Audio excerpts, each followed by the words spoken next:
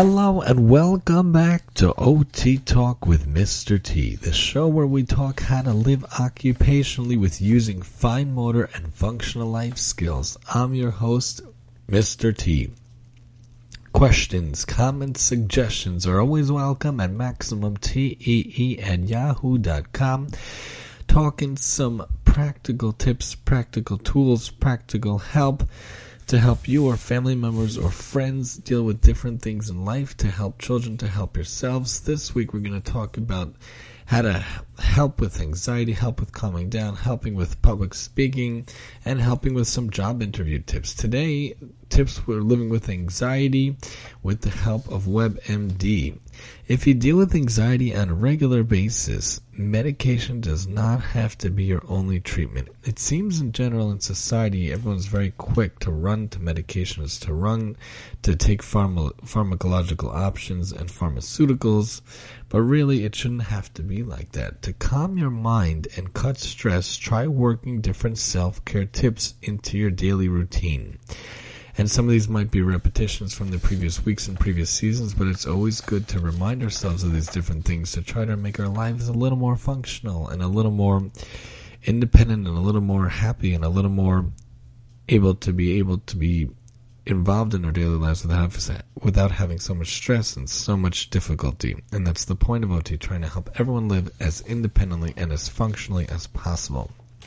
So there's different self-care tips, different ideas that you can do. For example, number one, move your body. Exercise is an important part of physical and mental health. There's nothing worse than feeling like a couch potato, lounging on the couch all day and worrying about everything in life. If you're just sitting there, everything comes to your mind, everything makes you nervous, everything makes you worried, and you're not going to feel any sense of goodness. You're going to feel worried and anxious all day. When you move, it gives physical and mental health. It can ease your feelings of anxiety and boost your sense of well-being. Shoot for 3 to 5 30-minute workout sessions a week. Be sure to choose exercises you enjoy so you look forward to them.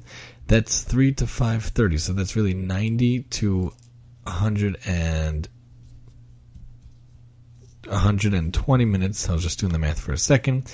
But really, even more than that, even 150 minutes to get a week. And that could be walking, running, jogging. Doesn't have to be any crazy like Peloton machines, any crazy treadmill or crazy ellipticals. Just get yourself moving.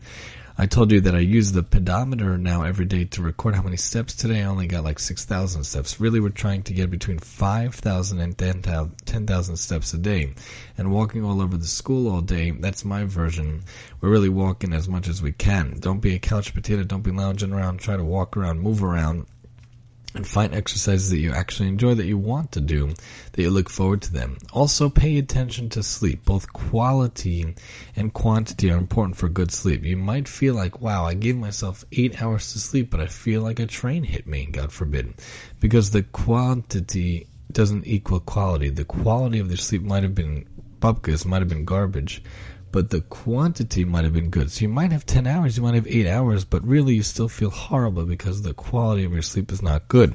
For those of you who have sleep apnea or different issues sleeping, if you snore, you have a different structure, there's something that can be done. The CPAP machine, if it's diagnosed, or the biplate, I wear a biplate at night, and that's the thing that helps to have better quantity of sleep. Because even if I give myself 8 to 10 hours, doesn't mean I have good quality. I want to have good quality. And my kids too, if I give them 10, 12 hours, they still look and can feel terrible because the sleep is not a good quality sleep. We want to make sure you have the quantity and the quality. Doctors recommend an average of 8 hours of shut-eye a night.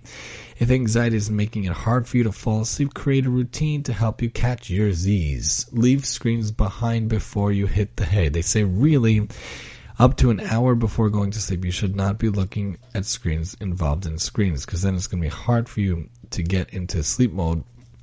It's going to be affecting your vision, your sight, and going to be throwing images at you. It's just going to be in your brain.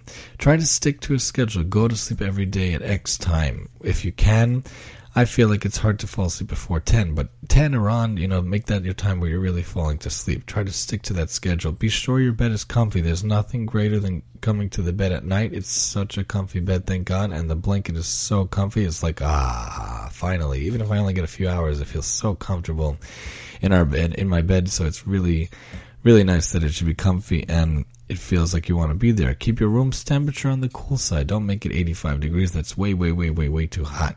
But keep it at a good temperature, 70, 65, depending on what you need, a little bit on the cool side so that it could help you also.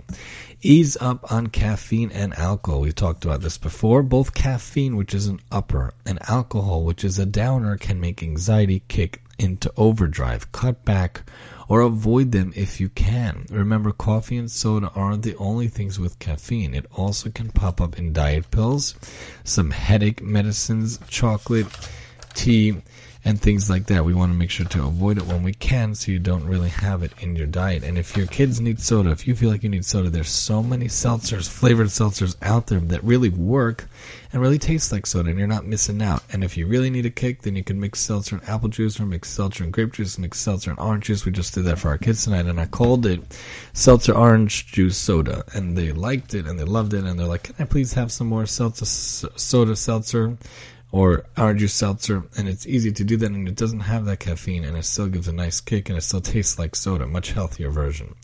Schedule your worry time. It may sound backwards to plan to worry, but doctors actually recommend that you pick a time to think about your fears on purpose. Take 30 minutes to identify what's bothering you, what you can do about it, and have your worry session at the same time every day. Don't dwell on what ifs, focus on what actually makes you anxious and try to work through it. Breathe deep, or deep breathing. It sends a message to your brain that you're okay. That helps your mind and body relax. To get the most out of it, lie down on a flat surface, put one hand on your belly and the other on your chest. Take a slow breath in. Make sure it fills your belly enough that you can feel it rise slightly. Hold it for a second, then slowly let it out. Also, be the boss of your thoughts. Try to turn any negative thoughts into positive ones. Picture yourself facing your fears head on. The more you do this in your mind, the easier it will be to deal with it when it happens. And tame the tense muscles. Relax them with a simple exercise. Choose a muscle group, tighten it for a few seconds, then let it go. Focus on one section at a time and work through your whole body. On Go Noodle, this is called the melting exercise. Freeze and melt. Freeze the body part, then melt it. This is sometimes called progressive muscle relaxation, and it really can help, and it really can work. Help out in your community. Giving, kindness, chesed in Hebrew, is a really good thing to do. Being altruistic and selfless motivated is very good. When you spend time doing good for others, it can help you get out of your own head. Volunteer or do other work in your community. Not only will it feel good to give back, you'll make connections that can be a support system for you as well. And then look for triggers. Think of times and places where you notice yourself feeling the most anxious. Write them down if you need to. Look for patterns and work on ways you can either avoid or confront the feelings of panic and worry.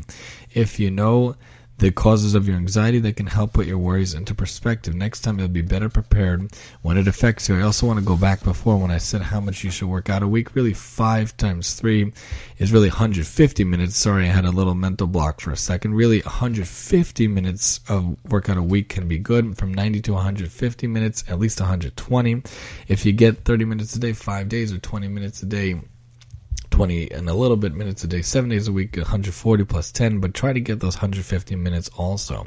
So you got to move your body, pay attention to sleep, ease up on the caffeine and the alcohol, schedule worry time, breathe deep, be the boss of your thoughts, tame your tense muscles, help out in your community, look for triggers, and hopefully with those tips and more we'll talk about next time, you could feel less anxious, you could feel more calm, and you could feel less worried and have a much more productive, functional, and fulfilling life. Join us next time as we talk a little bit more how to calm down here on OT Talk with Mr. T.